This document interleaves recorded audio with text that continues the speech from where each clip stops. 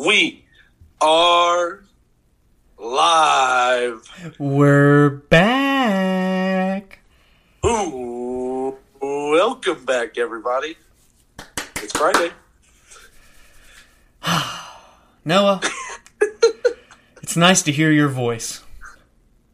Yours too. It's been 9 long days. 9 long days. You know, the thing is we went on that pretty long hiatus where we were doing like The special episode marathon. Yeah, were you doing like the special episode marathon, like that one episode a week? You know, we would have large gaps in our episodes. Right.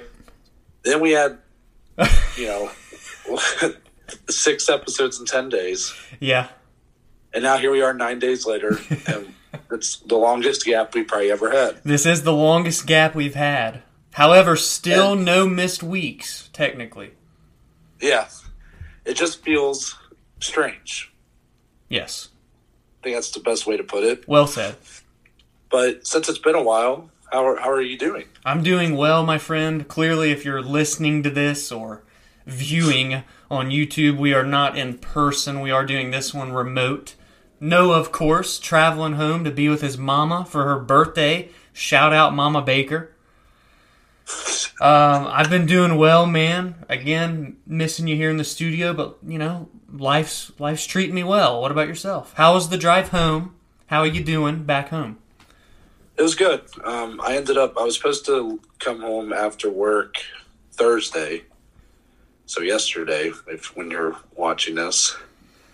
But instead, I came home Wednesday after work because we were supposed to get a bunch of snow in Bowling Green Thursday again for like the third time this week. The usual. So, so came home a day earlier than I thought I was going to, but it was fine. Drive was cool, man. I mean, I got used to making those long drives from August to December. Yeah, I mean, you went through a training camp all for this, Yeah, honestly, I really did.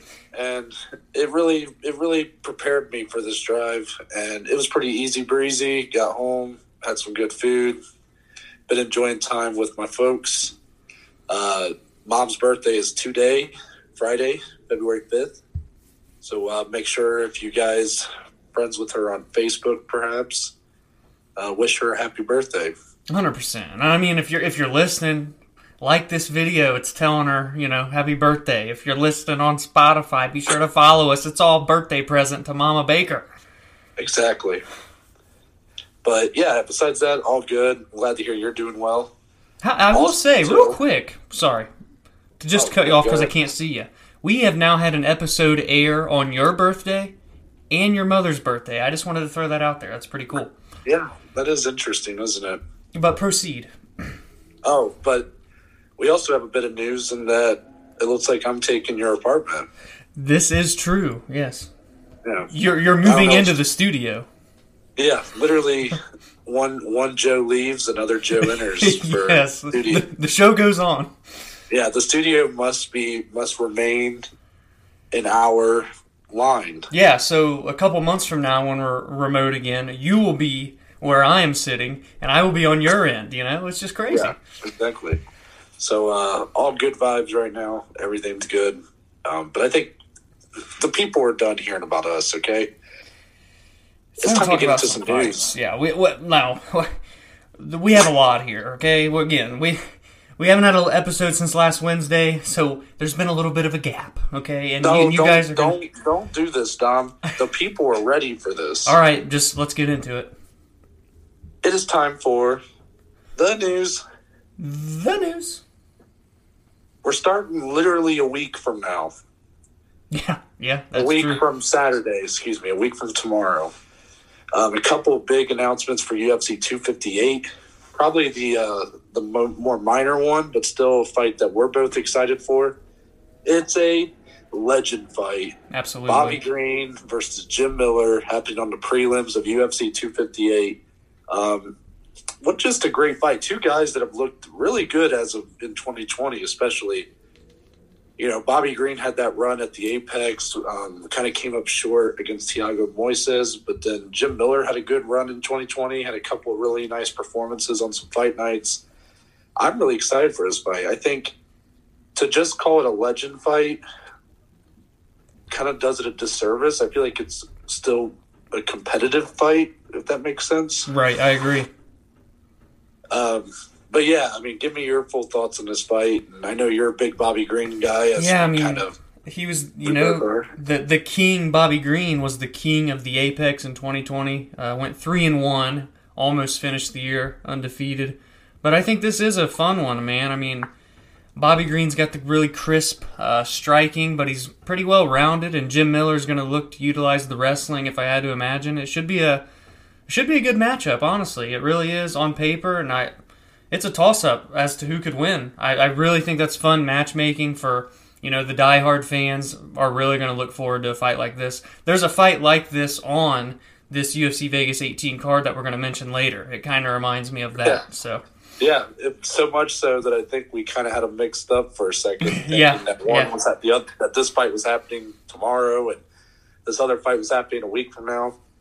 We got it figured out, though. But point being, Green versus Miller, it's a great fight. Bobby Green being a guy who's really been pacing himself lately, going to a lot of decisions. Jim Miller always brings it.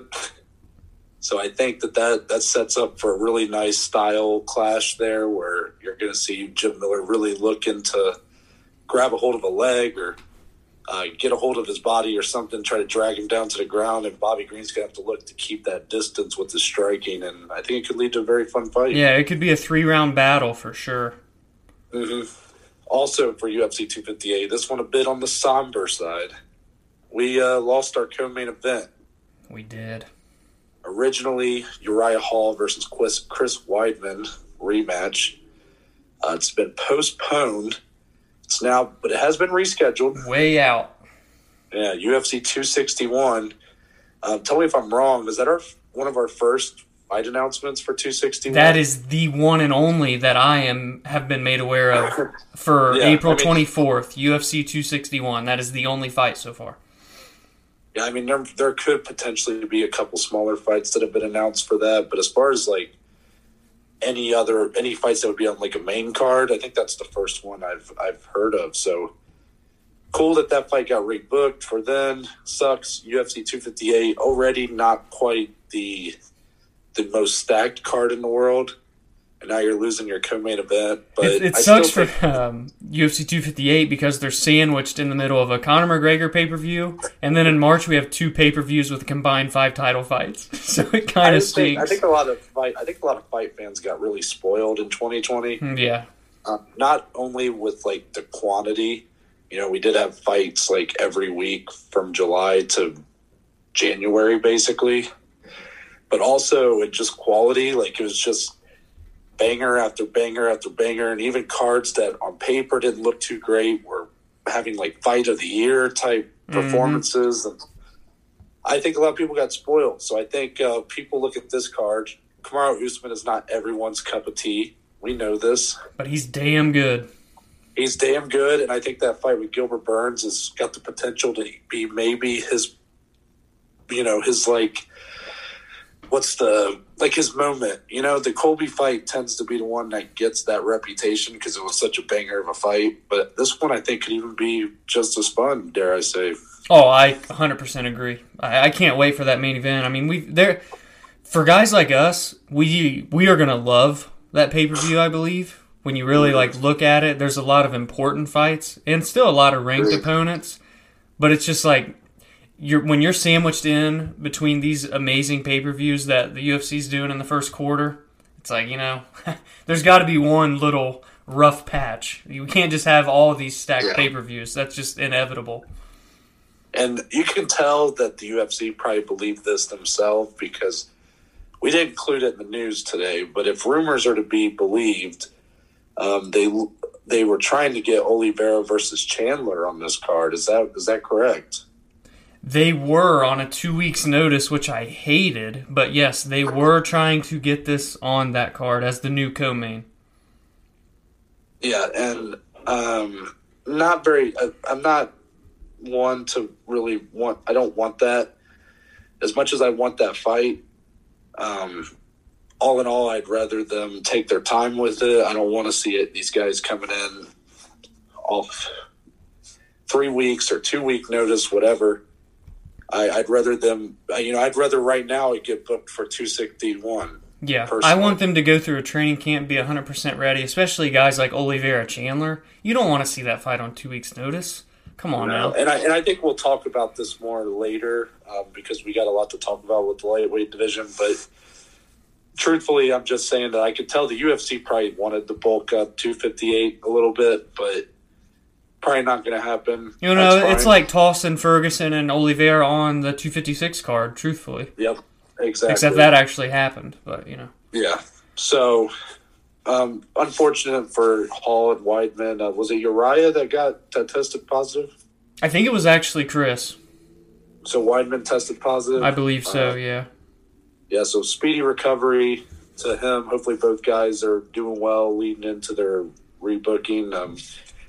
Uriah Hall had a tough 2020 when it came to his opponents testing positive for COVID, so I'd hate to see that be replicated in 2021. But we move on to another bit of a somber note, but also it's like a positive. There's a flip side. Yeah. So originally our main event for our last card in February is February 27th, was a highly anticipated fight at light heavyweight between Dominic Reyes and Jiri Prochazka. That fight still I need to see that That's fight. A huge that fight fight. Is so interesting. Unfortunately, it's been postponed, and we got a new main event, and that's Cyril. Excuse me, I need to get this man's name right. Cyril Gane? I think it's Cyril Gane. Cyril Gane. Why did I feel like we didn't have any trouble with this when we talked about him at UFC 256? I don't know. It was the last name that gave us more trouble. This is true. So Cyril Gane is now in his first main event. Huge fight. Love this fight. This is the fight I made. I made this fight. Yep, Dominic is the reason this fight's happening. So you guys can thank him. But Cyril Gane is going up against Jairzinho Rozenstruik. And look, the fight's going to be 5 rounds, but it ain't going 5. I don't think so. That fight's a banger, though. I know we've already talked about both of these, but just mentioning that you got that new main event in there, what are your thoughts on this being the new main event? I've said it once, and I'm going to say it again. A convincing finish in this fight could really put him at a number 1 contender status, the way this division is right now. Especially when we're going to talk about on the 20th, Blades and Derek Lewis rescheduled. That, on paper, is the number 1 contender fight, but you know how the UFC is with Curtis Blades and even Derek Lewis.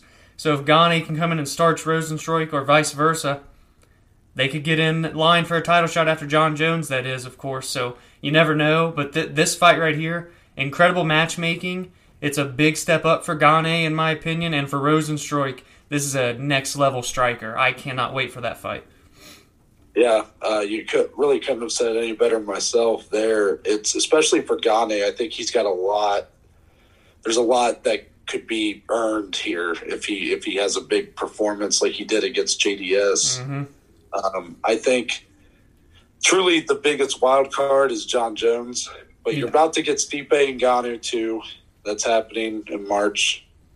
So we're going to have some direction there. Depending on how that fight goes, you might see Jones fighting a winner, or maybe you won't. Who knows? But right. if that's the direction they go, you might see that fight before the fall. That's still a maybe, especially if Stipe's the one that wins. But if Ngannou, kind of gets a real quick knockout or something, or if for somehow Stipe were to do it, maybe you get that fight in a couple months. But I think Gane could totally leapfrog Lewis or Curtis Blades, especially if Blades kind of wins the fight the way that in my head I could see him winning it, which is another bit of a slog of a performance. Maybe dominant, but just boring. And he's already kind of on Dana's shit list for speaking out about fighter pay and things like that. So Gane's got there's a lot at stake here for him in a way. And when I see Gane, I see future champion. I do too, totally. I mean, there's really I don't know if there's any other way to say it, but there's something about him. I don't know what it is. Young guy, out of the fighting out of like Paris, if I'm not mistaken, or he's at least French. The stand-up technician. I mean, it's beautiful. It's so weird how him and Ngannou are like buddies. Ngannou and Ngannou down the line. What do you think? I don't know. They're such good friends. There can only be one baddest man, baby. You got to see that fight at some point, right? That fight's just you have to see it. Oh, baby! But regardless, that's your new main event. We move on a month later, March 27th. You're a big fan of this one. UFC 260. I'm not gonna lie. When this was kind of being talked about for a few days before it got officially announced, but I'm just mind blown that this fight's happening. You don't know what to do with your hands type of mind blown? It's one of those mind blowns where it's not all it's not like I'm just so stoked for this fight. I mean, I do like the fight. It's just I never would have thought these two would be placed against each other ever. And that is Vicente Luque and Tyron Woodley. It's a fun one. On paper, anyway, I should say. So let's look at this fight. Let's break this down actually for a second. Not our usual breakdown, but just style wise. Right. Tyron Woodley is finally kind of getting a break from I know Gilbert gave him a bit of problems with the hands, but Gilbert at the end of the day was taking down Tyron Woodley a lot. So you got Usman, Burns, Covington all kind of implementing this similar game plan and essentially shut out Tyron Woodley. Now you give him a striker who is still a freaking killer in that division, but it's just a lot different of a style than we've seen Woodley fight in the last 2 years. And I don't know if that's going to be to his benefit or if it's just going to kind of dig his grave even deeper. I don't know. I mean, if Woodley wants to win this fight, he has to figure out how to let his hands go again or he's going to be in trouble. I'm just going to put it that way. Because for all the good I can say about Luque, and maybe I should spend a little more time. I mean, I love Vicente Luque. Defensively speaking, he can be a bit of a punching bag at times. You look at his fights with Stephen Thompson. Obviously, Wonder Boy being just a world-class striker, not everybody's got that level. Tyron Woodley is not that level of striker. However, Tyron Woodley does have the power, though. We've seen it. He does have the power, and Tyron Woodley nearly finished Wonder Boy. That tells you anything. I definitely think I'll put it like this. I mean, if you see the Tyron Woodley that was in his last 3 fights, I mean, this is going to be a slaughter. This will be the swan song. This will be it. Yeah, but I don't know. We can't see that a 4th time, right? Woodley's going to have to. Well, then you look at you and me both predicting Tyron to let his hands go against Colby and knock him out, and we saw how that turned out. So I don't really know what to do about Tyron anymore. I know that guy that was the best in the world at one time is still in there, man. I think it's one of those guys and one of these instances where it's more mental than physical. I'm going to be honest, and that's just tougher for some people to get over than others, I think, and it's showing with Woodley here. This is interesting. Luque's going to come in and try and take his head off, so he's going to have to be ready. And my point with Luque being kind of a punching bag at times where he just kind of allows he stands in the pocket and he's kind of like, I'll eat one in order to give you one harder. Yeah.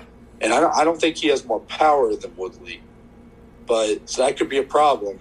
But I do think he's got a lot more output than Woodley, and that's not even just including. Uh-oh, you cut out? Hello? Hello? We lost him. We lost Noah, ladies and gentlemen. Noah.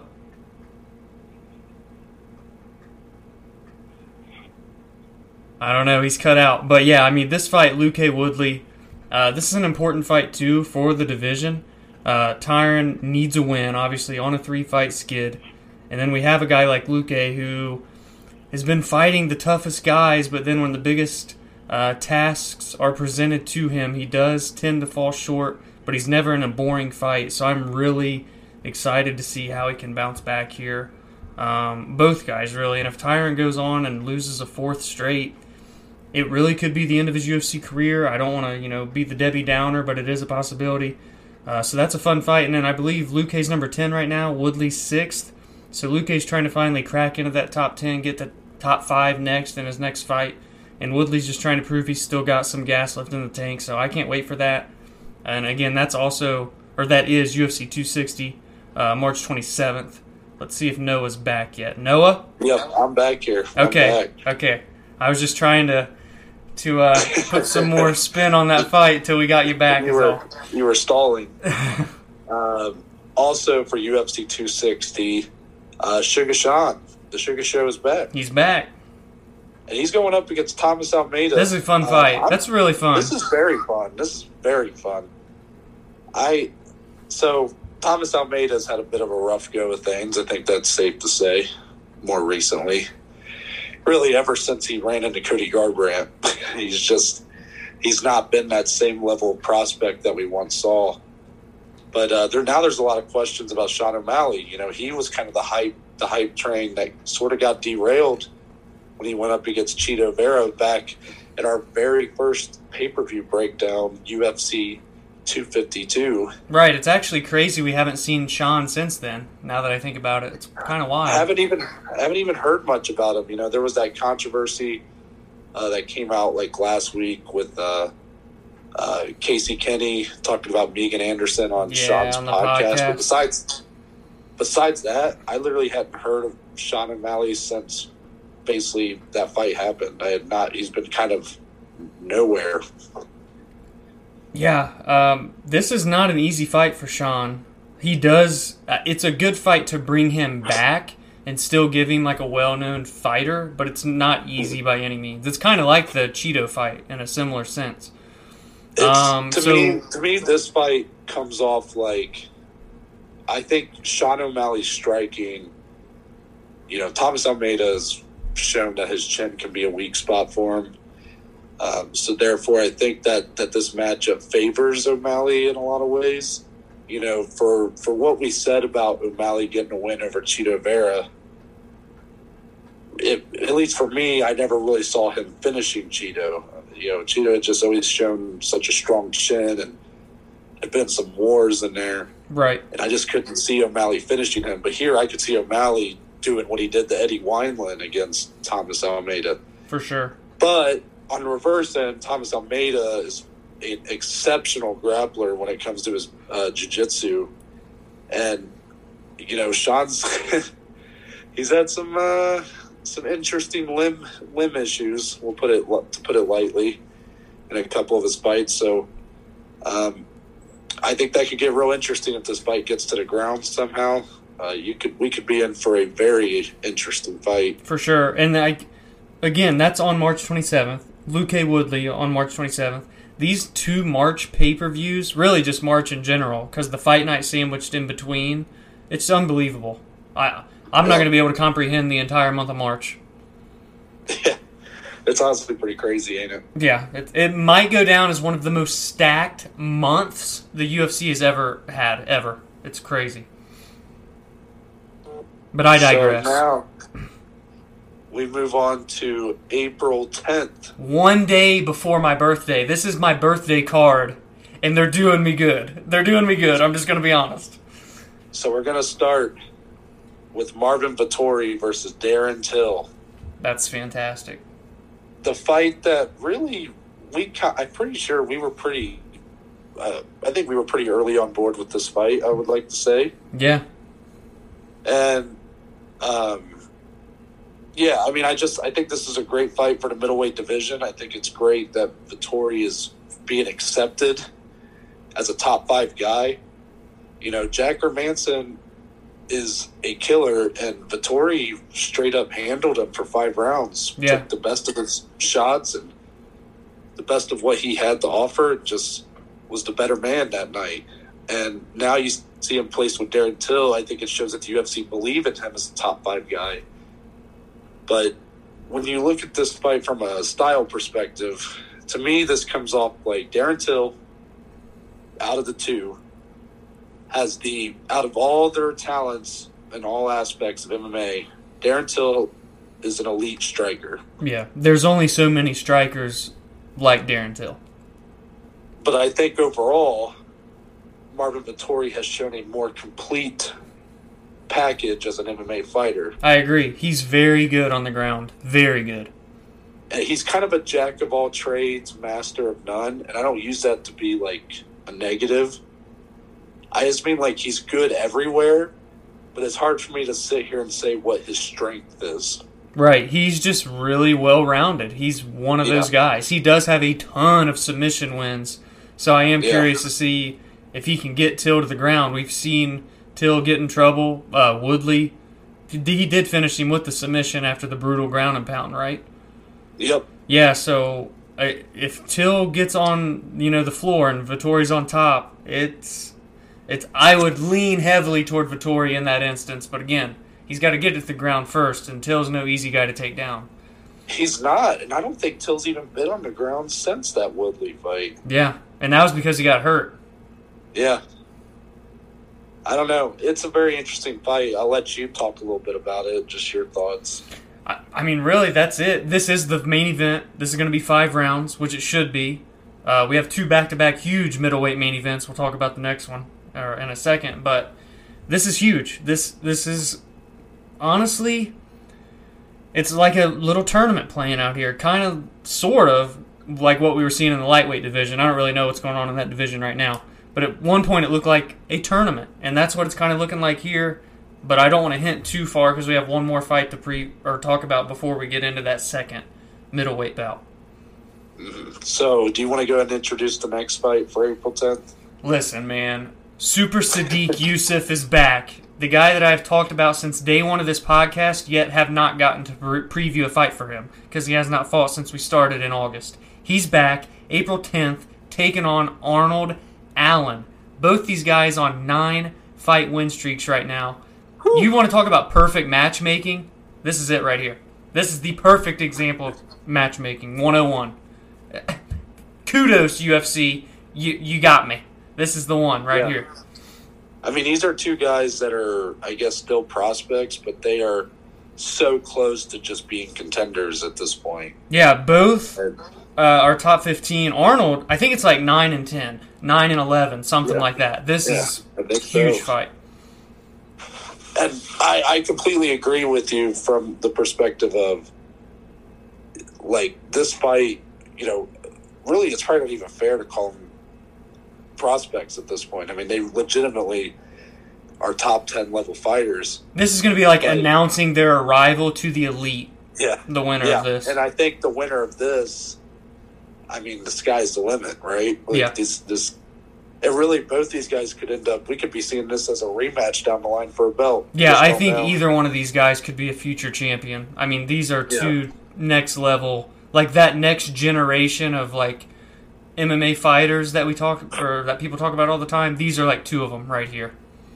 And I have a hard time right now predicting the fight in my head, like kind of where each guy is going to like look to go. Like I think I'm going to have a lot of homework to do with this fight when the time comes. It's a good thing we have 2 months to prepare for that one because it is such a, like on paper, man, so many intangibles here, and it's so important. And really, this is almost similar. I know they're not fighting until April, so it cuts down their timeline this year.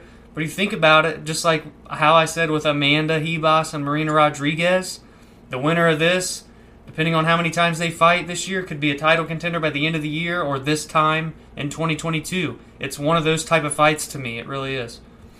Isn't that crazy that we could be talking about one of these guys in a title fight at the end of the year? Like, that's just wild. Yeah, it's awesome. I can't wait for that fight. Hopefully, I mean, I don't know. There's no more fights yet for that card, but Vettori Till, Allen Sadiq, I'll just take those two and be off with my evening. Yeah, and not to even disclude the fact that a week later, on April 17th, the other half of the middleweight tournament. Ooh, our April 17th, our main event, Paulo Costa is back. But guess who else is back? Bobby Knuckles 2.0. A.K.A. Robert Whittaker. And first off, not for a belt, not for an interim belt. At the moment. As of now. Yeah. As of now. They didn't announce it as such, so I'm going to just assume that it's not going to be for one. But who knows? I think a lot might be answered with that when Adesanya moves up to light heavy, so we'll see.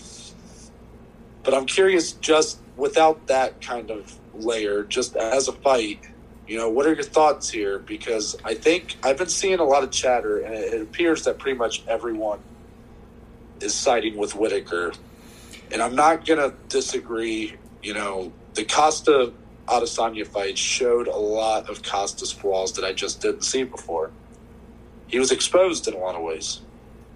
However, he's still a damn good fighter, and I think he's being disrespected a little bit. But on the same breath, I'm also going to say that I have a hard time seeing Whittaker lose to anybody besides Adesanya right now because of how good he's looked and this resurgence he's had.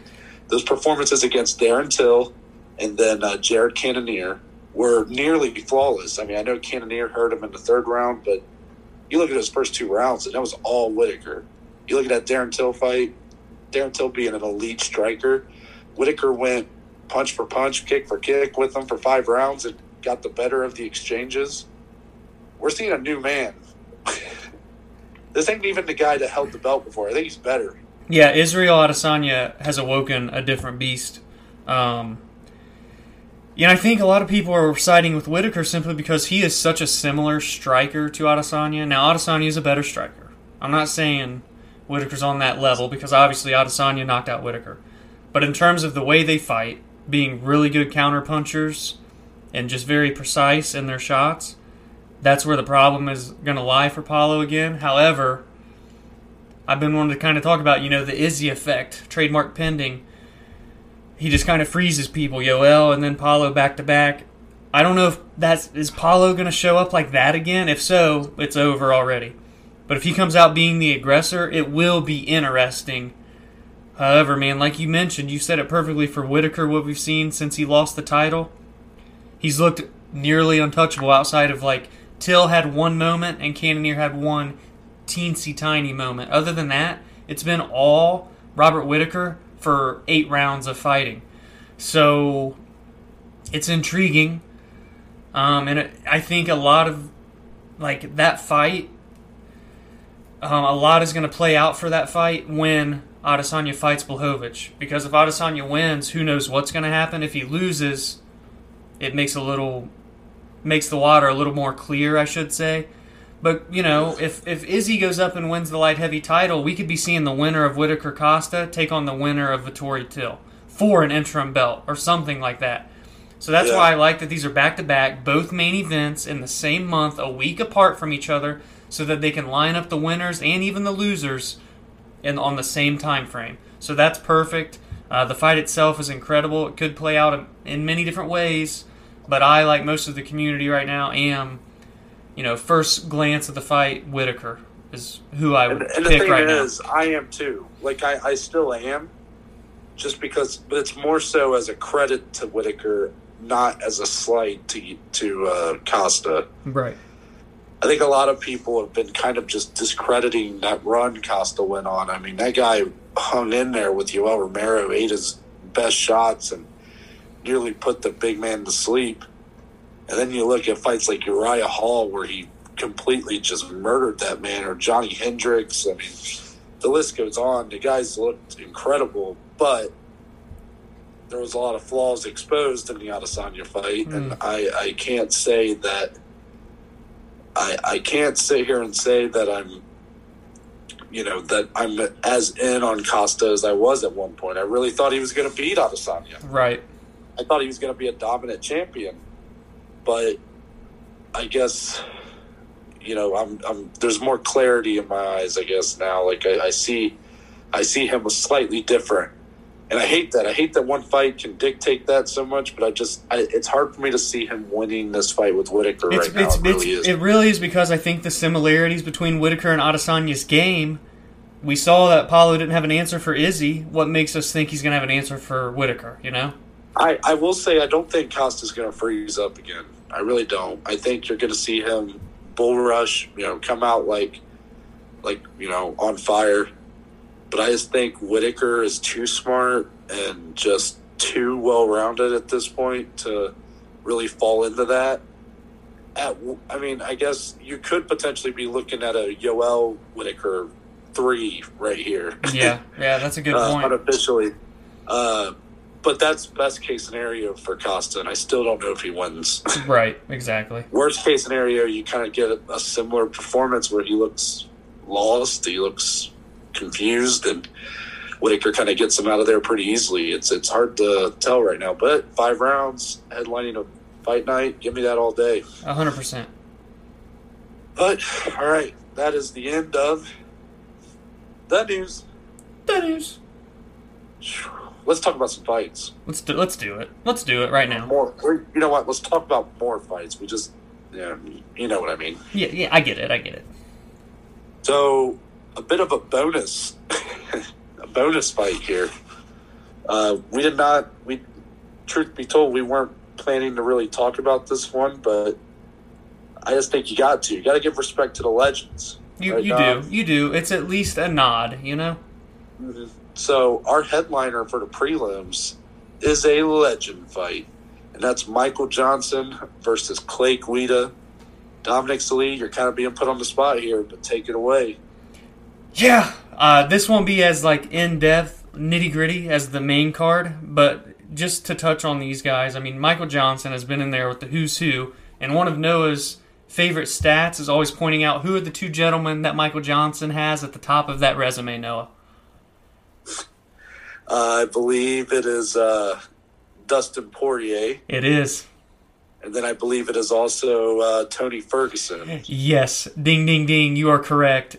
And then you look at some of the losses that a guy like Michael Johnson has, and you're like, huh? So, Michael Johnson, no hate toward the guy. He is always in amazing fights. His fight with Justin Gaethje to welcome Gaethje into the UFC, incredible back and forth, just all-out war. And then Guida, when's the last time you've seen him in a boring fight? A cardio maniac, not a cardio machine, a cardio maniac, the Carpenter himself, the long hair, nobody pulls it off better than him. Getting slapped in the face pre-fight by his trainer, nobody does it better than him. And he's been in there with the best of them as well. So, I'm thinking, Johnson Guida, is this going to be a stand-up war? Is Guida going to try and wrestle with Michael Johnson? Because I think, in my head, Johnson has the advantage on the feet in terms of the better striking, quote-unquote. Wrestling, you have to go with Guida here. But Guida's not afraid to stand and bang and just put it all out on the line. And neither one of these guys have anything to lose. That's what's fun about this fight. Mm-hmm. Yeah. So when you kind of look at it from a statistics side, right? We like to do that. You like to do that in your nitty-gritty. Michael Johnson has 8 wins via knockout, 2 wins via submission. However, he has only been knocked out twice, but he's been submitted 9 times. So you see a very clear advantage-disadvantage there, right? Mm-hmm. You go to Clay Guida, 7 wins via knockout, 13 via submission, only 2 knockout losses, 10 submission losses. So his resume is a little murkier because even though there's a lot of submission wins, I still kind of look at Guida as I don't know. I'm almost surprised that he's got. I know how good of a wrestler he is, but I always felt like in his biggest moments in the UFC, he was always in a war, stand and bang kind of thing. Right. And maybe that's just, kind of me just not remembering the past correctly. But I have a hard time believing that this fight's going to be Guida on top for 3 rounds. Right. I really don't. I think you're going to see a lot of mixing up. I mean, I could see Guida getting a couple takedowns. Is he going to keep him down? Is the ground and pound going to be significant? Is he going to pull off a submission? Is he even going to look for submissions? There's a lot of question marks in this one. And Michael Johnson, I think, could really give Guida some fits on the feet. I mean, he's going to have a reach advantage, I'd imagine. I think I'm going to go Michael Johnson here. But I think I'm going to go via decision. So I'm on the reverse end. I actually have Guida, but I am going a decision as well. I just think we have 2 seasoned vets. They're just going to nullify each other, essentially, in my head right now. I'm just trying to play it through.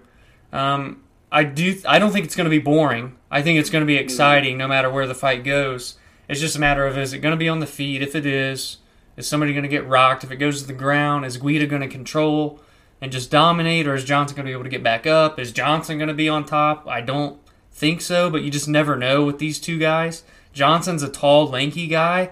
Guida's short and stocky. Very fun fight. And, you know, these guys have paid their dues, been in there with the who's who, and both they fought in lightweight and featherweight. So why not fight each other? I don't think they've ever fought each other. If they have, it's been a long time ago. This is so fun. Really is a fan favorite. Again, reminds me of that Bobby Green-Jim Miller matchup we talked about in the beginning. Yeah, 100%. Very excited for that one. Just had to give the Legends a shout.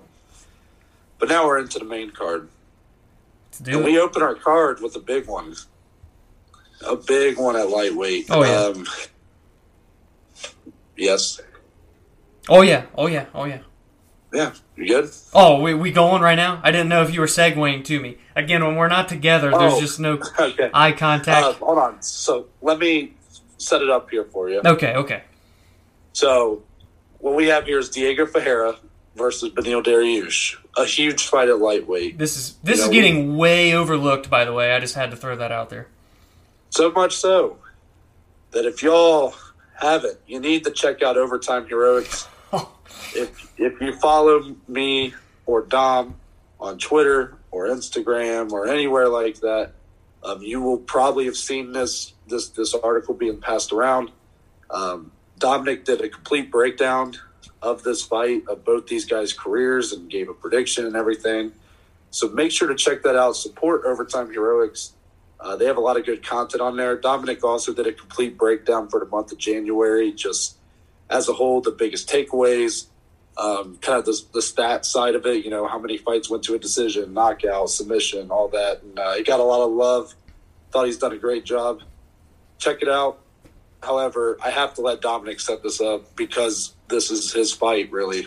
Yeah, I appreciate the support, Noah. Again, apologize for the rough segue there. Again, when we're not in person, I just can't see you. We don't have the physical cues. But anyways, nitty-gritty, first one of February. Diego Ferreira, number 10 in the lightweight division. Beneil Dariush, number 13, if I'm not mistaken. Huge fight here. Another legitimate contender comes out as the winner. Diego Ferreira is 17-2, 3 KO TKOs, 7 submissions. He's 8-2 in the UFC. He is one of the most, not just in the lightweight division, underrated fighters. He's one of the most underrated fighters on the entire roster, in my opinion.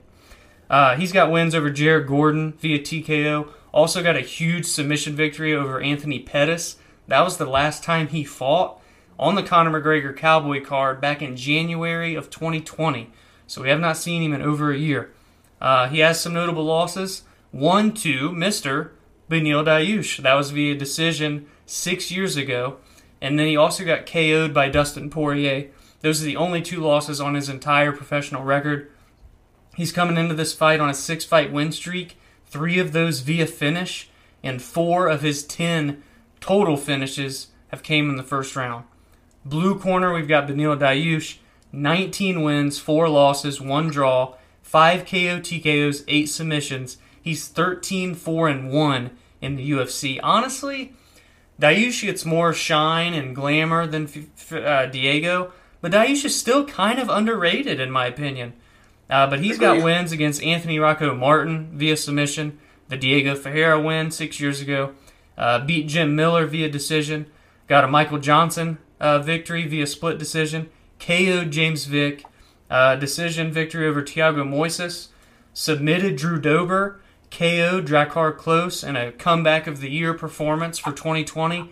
Then got a spinning back fist KO over Scott Holtzman. That was just pure insanity. Then some notable losses. He got submitted by Michael Chiesa, got KO'd by Edson Barboza, and also KO'd by Alexander Hernandez. And then the lone draw on his record was against Evan Dunham, just to throw that out there. He's coming into this fight on a 5-fight win streak. 7 of his 13 finishes have came in the first round. One of the win streaks has to come to an end here, Noah. But the question is, whose win streak is going to come to an end? So, both these guys I think are underrated. I think you're right. Diego Ferreira is definitely, he's the higher ranked guy, yet he's the guy that gets the less shine of these two. But Dariush is not that far off from that same status. I think 2020 was a good year for Dariush as far as getting him back in people's mind. You got the comeback of the year? Yeah. Shout out to that video, by the way. Seeing him kind of tear up like that, it freaking pulled at the heartstrings a little bit. But yeah, this is a very good fight on paper. Now, both these guys have more submission wins than knockouts in their career. However, if you look at their resumes, Dariush has shown a greater willingness to trade and has probably showed more effectiveness on his feet, I would say. Oh, yeah, he'll stand and bang. That's kind of been his, I guess, kryptonite at the same time because his chin's not always held up the best.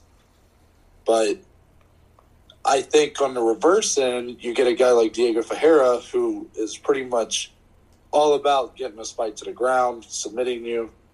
Not that he can't win via knockout, but of the top 10 or 12 or whatever of lightweight, I feel confident to say he's probably got the least amount of punching power for the top echelon of fighters. He's very much a guy that's going to have to put his combinations together, throw a lot at you at a time. Dariush not having the best chin in the division could lead this to being kind of that kind of fight. But I look at it like Dariush has more – I think he has more answers to wherever the fight can go. I think that's a good way to put it. And while I think Diego Ferreira's grappling is probably the best skill between the two, I truly am not sure it's going to get there. I think this might end up being like a war for as long as it lasts. And I just think that Dariush has the more power, the better striking overall. And I think that could be a rough night for Diego Ferreira, truthfully. I'm going to go second round KO TKO for Beneil Dariush. Yeah, so I'm kind of on the same thought process as you. It's, where's the fight going to take place the most? And I thought an interesting kind of question here is like, who's this going to benefit more if it goes into that third round? Because like we've seen Dariush specifically dig deep, pull off that comeback victory. That was in one round. You saw how tired he was in just that. So if this goes all three, and we're in the deep waters, who's going to come out? Who's it going to benefit? I think that's an interesting question. And I'm actually going to side with Dariush. I think he's going to be able to just keep a pressure that's going to eventually crack Diego. I'm going a third round KO TKO Beneil Dariush. And he will crack into the top 10, essentially, with a win here. So, again, the winner of this, you will be hearing a lot more of, as the year progresses on. Because this lightweight division is just so stacked right now. We're just throwing another match in the fire right here with the winner of this fight. Yeah, and all respect to Diego Ferreira. I know that me and Dom are both picking Dariush, but Ferreira could totally, if this fight gets to the ground especially, I think this could be definitely his fight to lose. But I just have a hard time seeing Dariush get taken down easily. He's going to be the bigger guy, stronger guy. And he's good enough. Dariush is still a very talented grappler. So for him to get to the ground, it's going to be very tough to do. And I have a hard time seeing Diego really hurt Dariush with his hands. It could happen. Anybody can get caught. I just don't really see it happening. Maybe he'll make me eat my words, but right.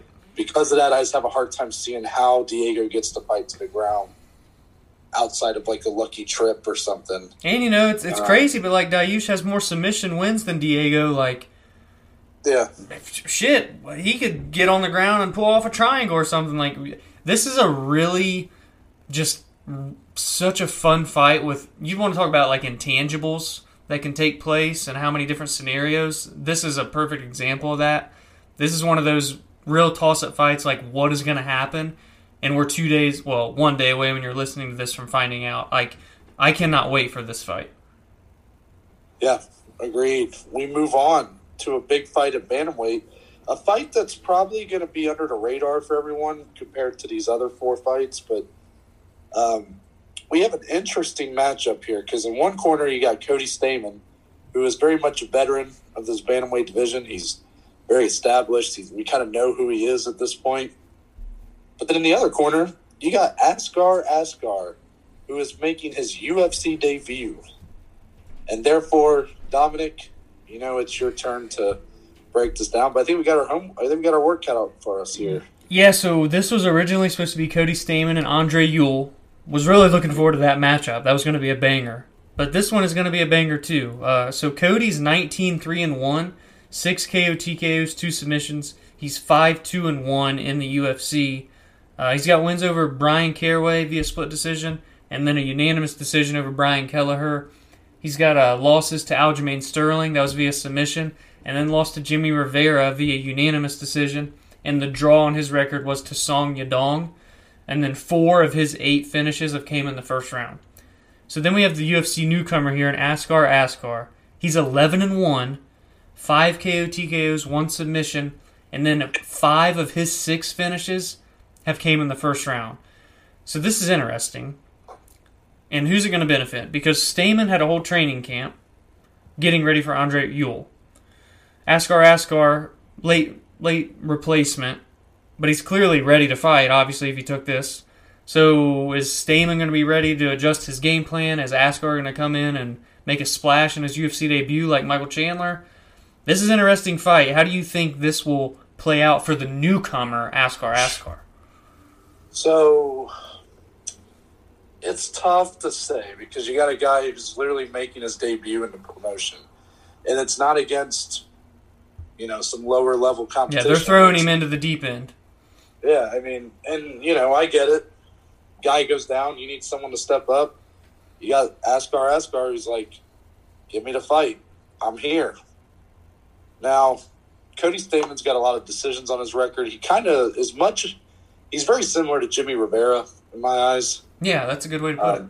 2 guys that could really be a champion at some point, but I think at times they kind of lack the killer instinct or those intangibles. Their grappling might be outstanding. They might have all the skills in the world, but sometimes they play it maybe a little too safe. Not that this is a great way to measure that, but 19 wins for Cody Stamann, 11 of them via decision. That's not a perfect way to measure that, but I'm just throwing it out there. And you've seen that cost Stamann at times. He's played it a little too safe, including against the guy I just talked about, Jimmy Rivera. Exactly. That was a fight where Jimmy looked a little more aggressive, and Cody kind of looked like he was coasting a little bit at times. That Song Yadong fight, much of the same. Aljamain Sterling, much the same. And Sterling is a guy who comes out and puts the pressure on you immediately. Yeah, you can't be slow with Aljo. And that was his most decisive loss he's had in his career. So, I mean, here you got a guy, all this whole time Cody Stamann's been preparing for Andre Ewell. And now you get this other fighter who is going to come in with a potentially much different game plan, much different style. And truthfully, I mean, the guys looked really good. His one LFA fight was a big unanimous decision win over Kevin Worth. However, despite all of that, I'm still going to pick Cody Stamann to win this fight. It just comes down to, I just think there's a veteran presence that's going to be, able to carry him through. Don't get me wrong, Askar might have an awesome career in the UFC and could this could be the start of something really special for him. But I just haven't seen it yet. And even on his, like, you know, the rest of his resume, doesn't really blow me away. Like, not just the fact that he has a loss, because a lot of guys lose early in their career, but, like, only the one fight at LFA, and really before that, or excuse me, he's fought technically twice with LFA, but in different terms, I guess. I don't know. That's not a ton of high-level experience, in my opinion, and Cody Stamann is just a very tough guy to be basically like, here's your debut. Right. So I'm going to go Cody Stamann, and I think it's going to be a decision. I think he's going to do what he does best. He's going to grapple the shit out of Askar. And I still think it could be a fun fight. I don't want to sound like I'm shitting on Cody Stamann. My heart goes out to him. I know he lost his brother last year, and he was very emotional about that after winning one of his fights. But and you know, he could very well be a champion at some point, like totally good. However, I think you're going to see one of those performances from him where he just he does enough to win, but he doesn't really do anything to, like, you know, just really wow stick with you. Yeah. You really couldn't have put it any better. I'm going the exact same route here. I would love to see Askar come in and make a big debut on short notice on a main card. Again, they called this guy up for a reason. So right. He's going to be there to put on a show. However, like you said, Stamann's been in there, more experienced guy. He's been in there with some really tough competition. I'm going to go Stamann. I'm going to go decision. But I don't doubt that Askar could come in and make a really good first impression.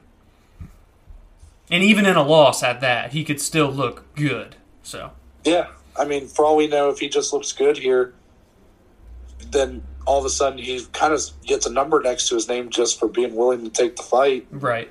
Who knows what happens if he has a full training camp? Maybe He starches Cody Stamann. Like, you just don't know. It's a lot to ask for him, though, in his debut. So it'll be interesting. And speaking of debuts. Yeah. This is the fight, probably besides Dariush Ferreira, this is probably the fight I'm most excited for. This is fight of the night. Yep. Thank you. That's exactly what I was going to say.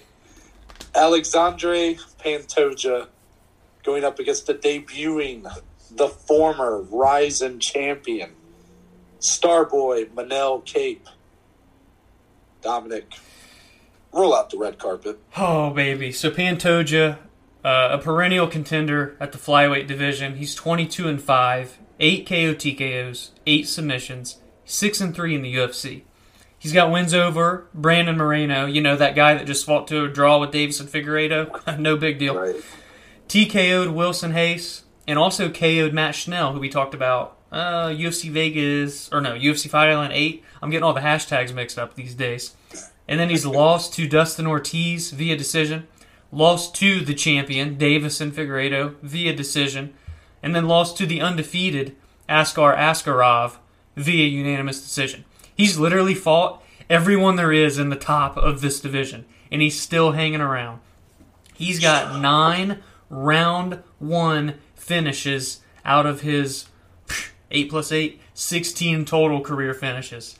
Manel Cape, the debuting Manel Cape, former Rizin champion, 15 wins, 4 losses, 9 KO TKOs, 5 submissions, 1 away from the perfect finish rate, but we'll take 14 out of 15, you know, we'll take it. UFC debut, like I mentioned, former Rizin champion, like we both mentioned. He's coming into this on a 3-fight win streak, all of them via KO TKO.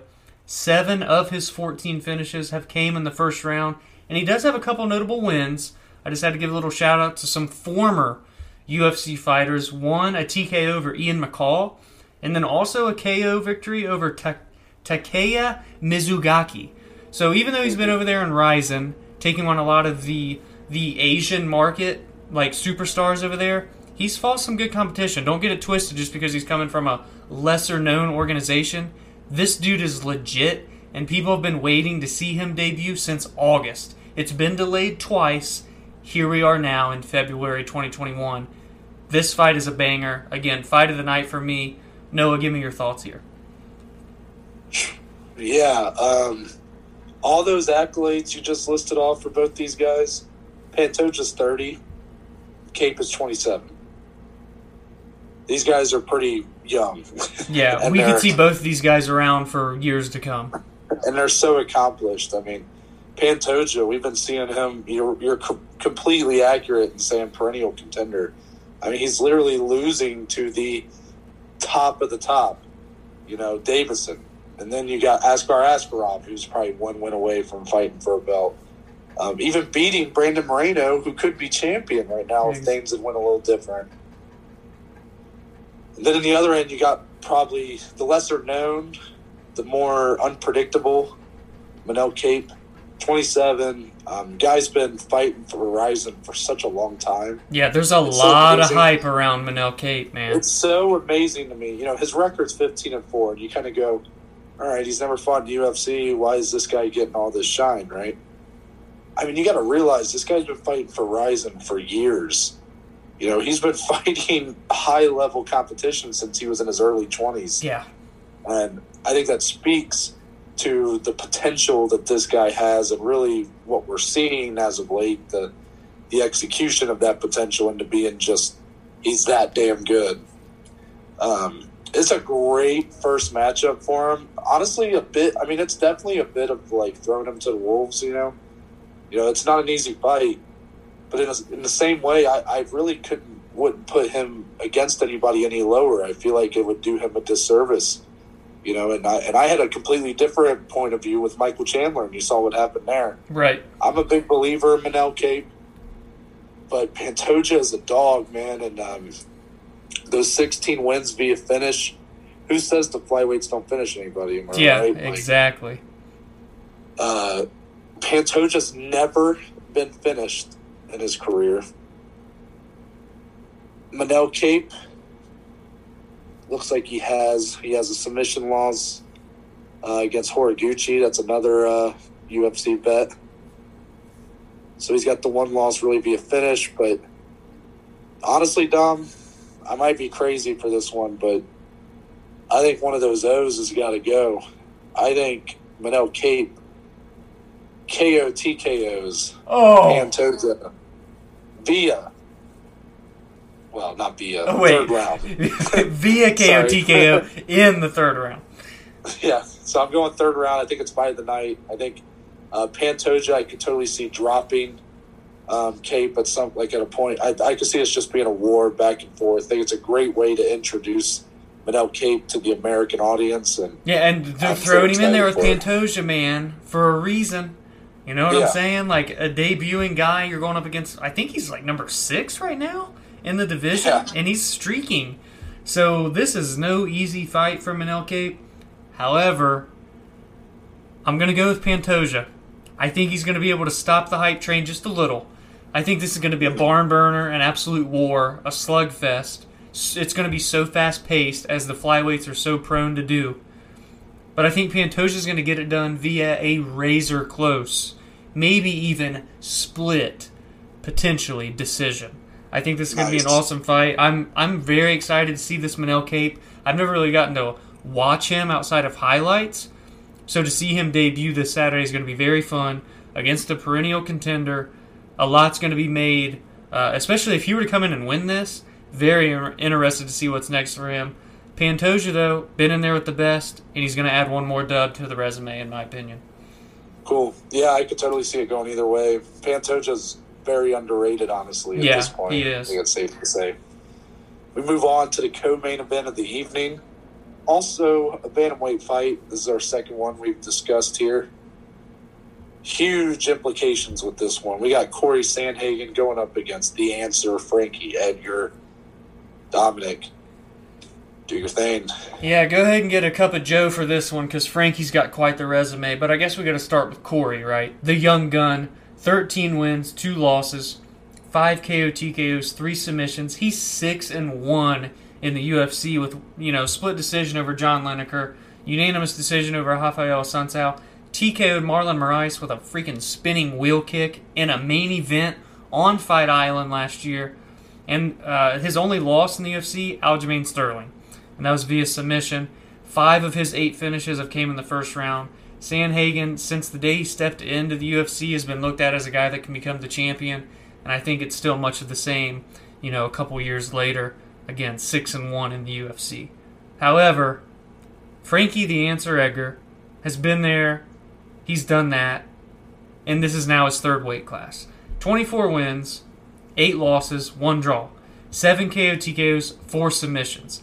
Yeah, that means he has, 7 plus 4 is 11, 24 minus 11, 13 decision victories. Oh, by the way, Frankie Edgar has the most octagon time in UFC history, and I don't even think it's close between him and second place.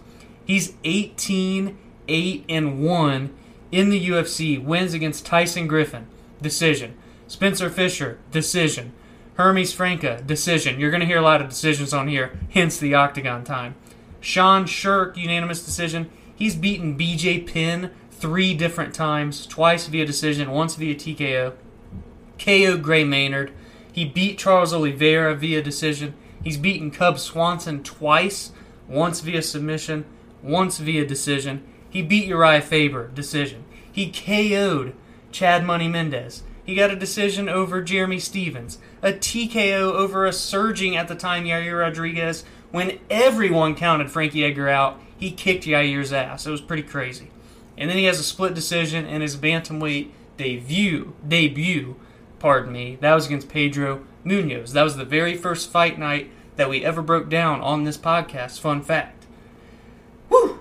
But he's got some losses. He's got a decision loss to Gray Maynard. He's lost twice to Benson Henderson, once via unanimous decision, once via split. He lost to Jose Aldo twice, both in title fights, one for an interim belt, I suppose. Both times via decision. Got KO'd by Brian Ortega, the first time he had ever been KO'd in his entire career. Lost the decision to Max in another title fight, and then got TKO'd by the Korean Zombie.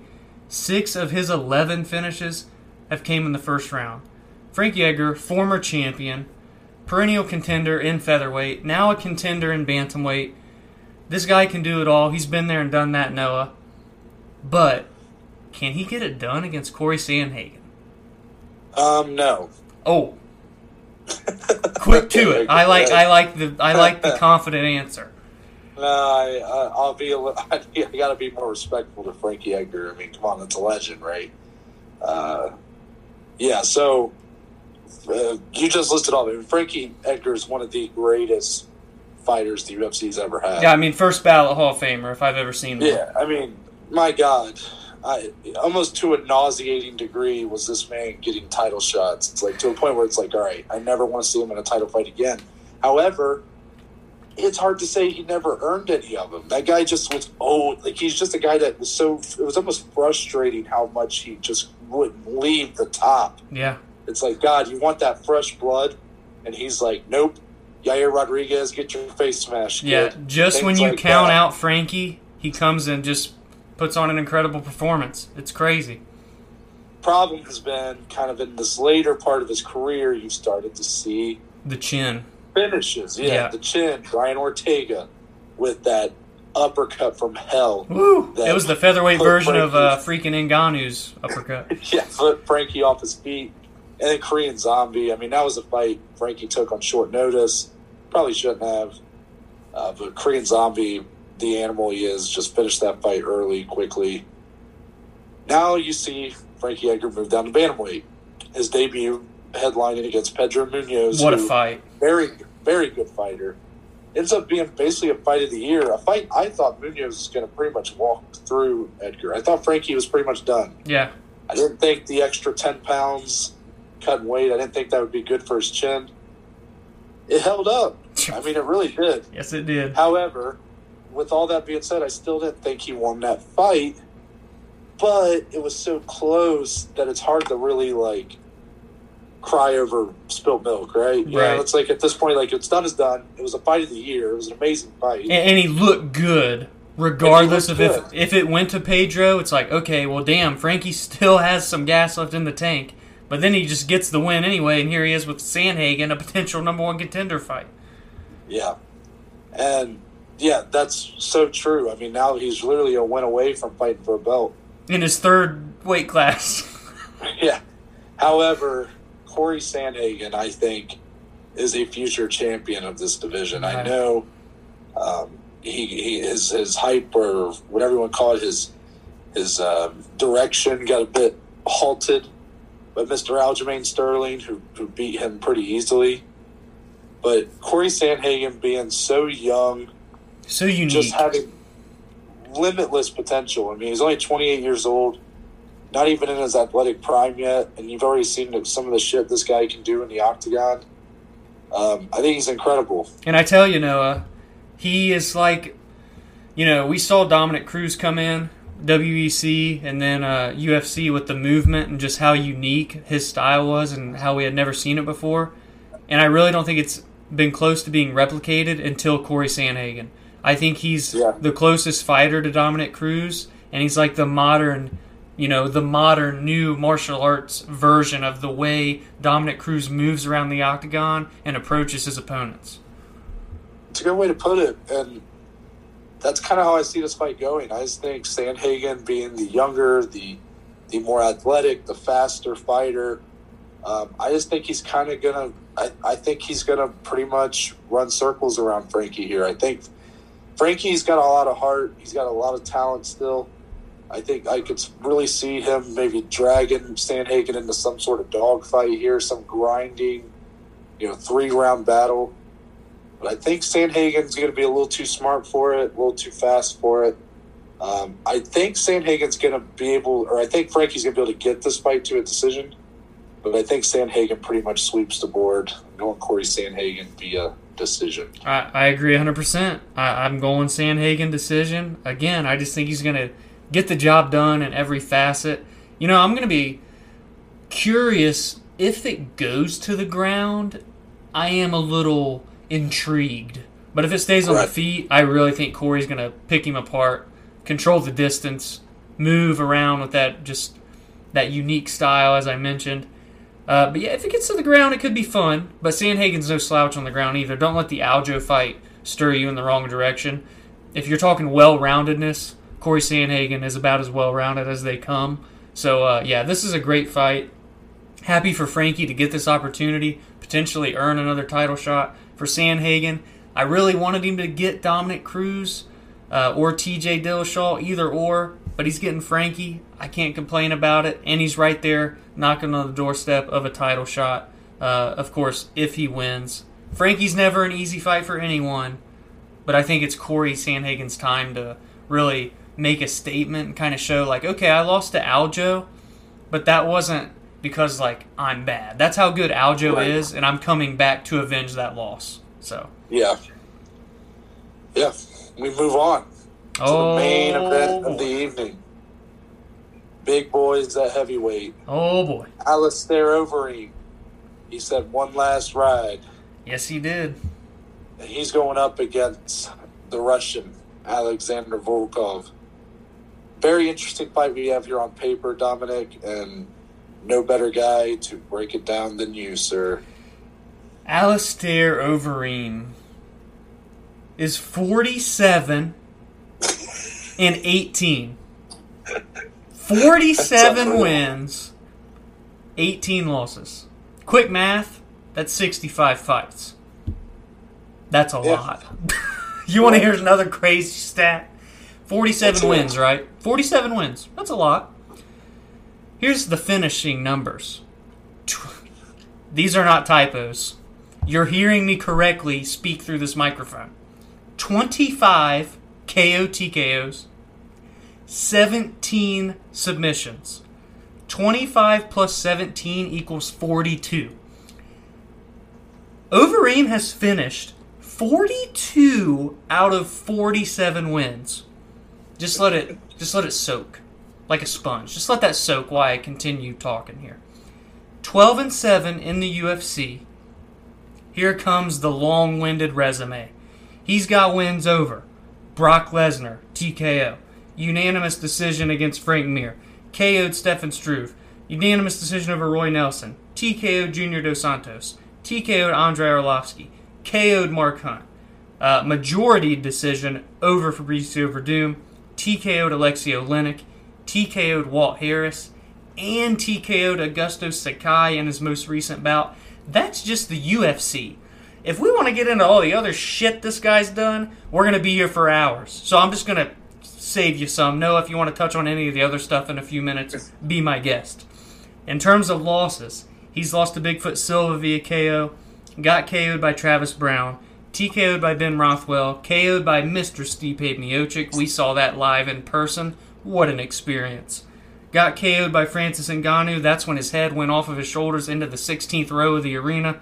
Lost to TKO via TKO to Curtis Blades. That was when his face got cut open by the Hellbows. Ew.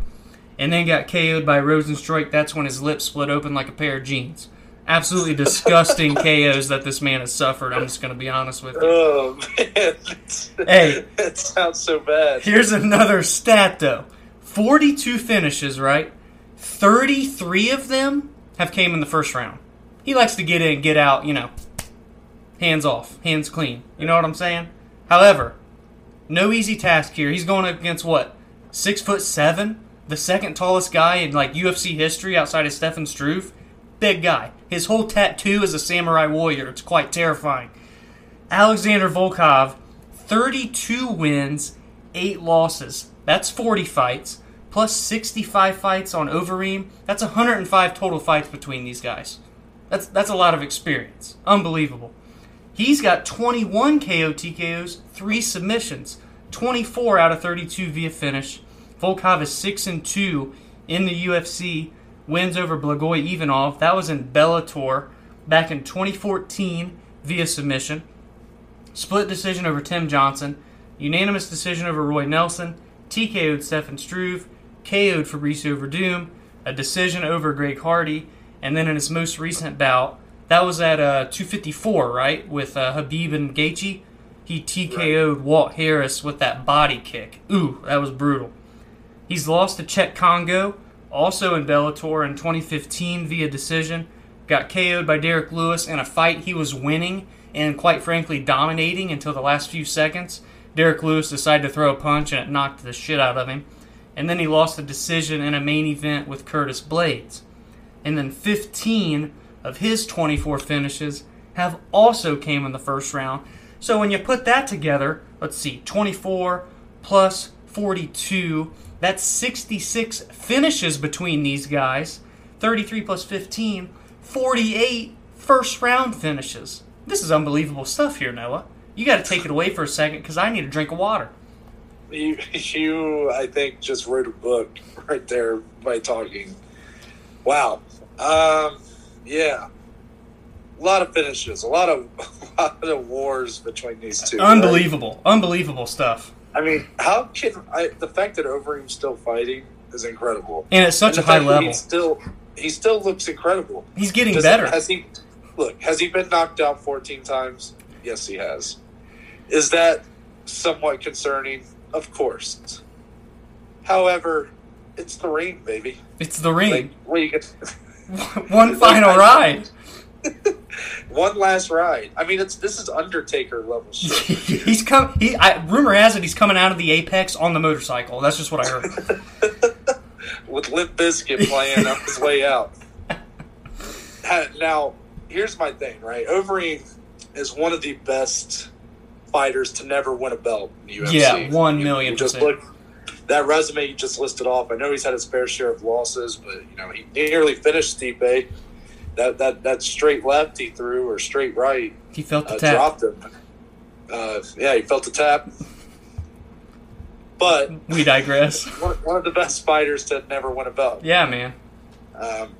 While Volkov has had a much... to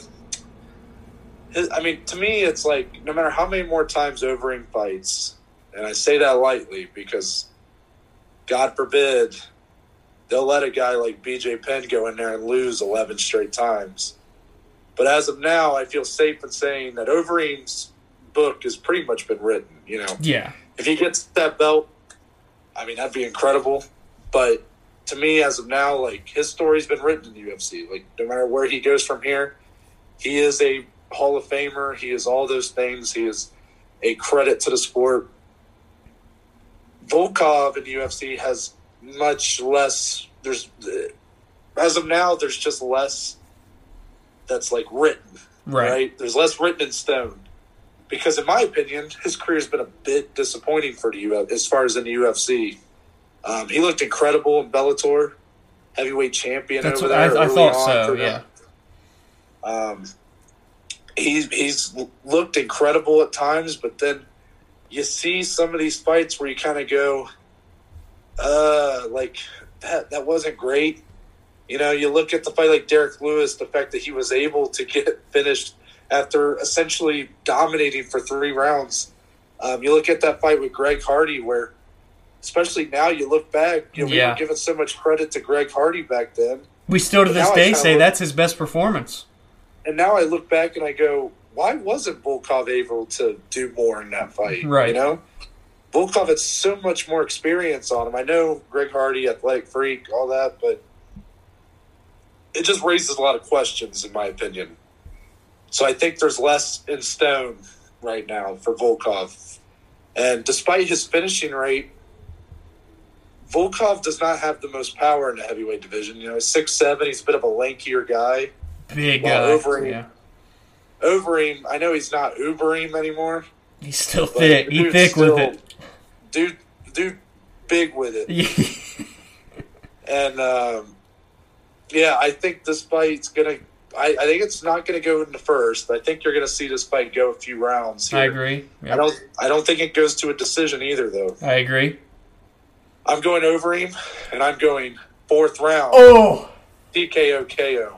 Yeah, I mean, I agree. We're going to see it play out a little bit. And I don't doubt that Volkov's going to be able to land shots. But, man, it's just... And I know he's got 40 fights. But then you look at a guy, Overeem, 65 fights. What hasn't Overeem seen? That's the thing. You're not going to catch him with anything that he has not been up against. And Volkov's not really the guy to do that anyway or propose that type of challenge. So I think Overeem, over time, is going to get the edge. I'd like to see him actually even utilize a takedown or two. I think it could be interesting because Blades dominated Volkov. I'm not saying Overeem is Blades level wrestling, but we saw what Overeem did to Sakai. When that fight went to the ground, pure domination and finished him with the elbows. I think we're going to see an almost near identical finish in this fight right here. I think he's going to finish Volkov 3rd round KO TKO on the ground. I think he's going to land shots. I don't know if he's going to take him down, put him down with shots, but he will finish this fight on the ground, in my opinion, on top with some nasty ground and pound. Nice. I think that means 4 of our 6 predictions were the same. Yeah, we were tight on this one, huh? Yeah. So, that's going to wrap up this preview for hashtag UFC Vegas 18. Dominic, tell the people what time this card's starting. Are you aware of what time it's starting? So this is one of the, well, I don't want to say early, but it's an 8 p.m. Eastern time main card, which is always nice. You know, especially we had a week off, but we don't have to get into like a late 10 o'clock start. We can do a nice 8 o'clock. We're done and still have time to read a bedtime story. We don't just have to jump right into bed and go to sleep. So it's 8 o'clock East Coast main card, prelims at 5 p.m. East Coast. And man, this is another one. Well, honestly, this is a pretty stacked fight night. We're big on the cards that we have to do a lot of homework on, and there's a lot of new up-and-comers. But man, this fight night right here, there are up-and-comers. But damn, this is a great card from top to bottom, in my opinion. Yeah, I completely agree. It's a great fight night to kind of welcome us back to a more week-to-week basis here. Yeah, back to normal. We're back in Vegas for these, so we're in the smaller octagon. We're in the Apex. Just keep that in mind for some of the fights we'll be seeing. But yeah, man, we're back. Again, it's a Friday. Then we're going to be back Monday. I know you're going to get into that. But we're just back to a normal groove. And damn, it feels good to be previewing such a good card. It's a perfect way to get back into the swing of things. I agree. And as you mentioned, Monday, we will be recapping all the action we just talked about here. These fights happening Saturday night. We'll talk about them. That'll come on Monday. Are we doing a special episode? I think we should. Let's do it. Yeah, fuck it. We don't know what, but we're going to have one. TBA. To be announced. Yes. So that'll be coming on Wednesday. And then obviously Friday. Yeah, another pay-per-view, baby. Preview for UFC 258, headlined by the much long anticipated bout at this point between Kamaru Usman and Gilbert Burns. But until then, Dominic Slee, tell the good people where they can find you on social media. Find me on Twitter, on Instagram, at dslee14. Find the podcast on Twitter, on Instagram, at BAJ_MMA podcast. And as for me, if you go to my bio on Twitter or Instagram, at ntbaker_, you'll be taken to our link tree, which gives you the links to all the platforms that the podcast is on, along with the social media platforms. That includes the Twitter, the Instagram, the YouTube channel, along with Spotify, Google, and Apple Podcasts. It's all on there, baby. And there's a couple links for our Anchor page. First, recording a voice message. Something we really want to hit hard in 2021. One down, many to go. Yep. If you have an opinion about an upcoming fight, an upcoming card, a video idea, if you just want to say hi or tell us that we're a piece of shit, record it at that link. Up to 60 seconds. So don't take that long to tell us off, all right? Also, there's a link if you want to become a supporter of the podcast. That just provides us with a few dollars a month. All that money goes back into improving the quality of the podcast, whether it be audio equipment or down the line doing a video podcast. So again, you can find all of that if you go to my bio on Twitter or Instagram at ntbaker_. But with that, we're out. And we'll see y'all on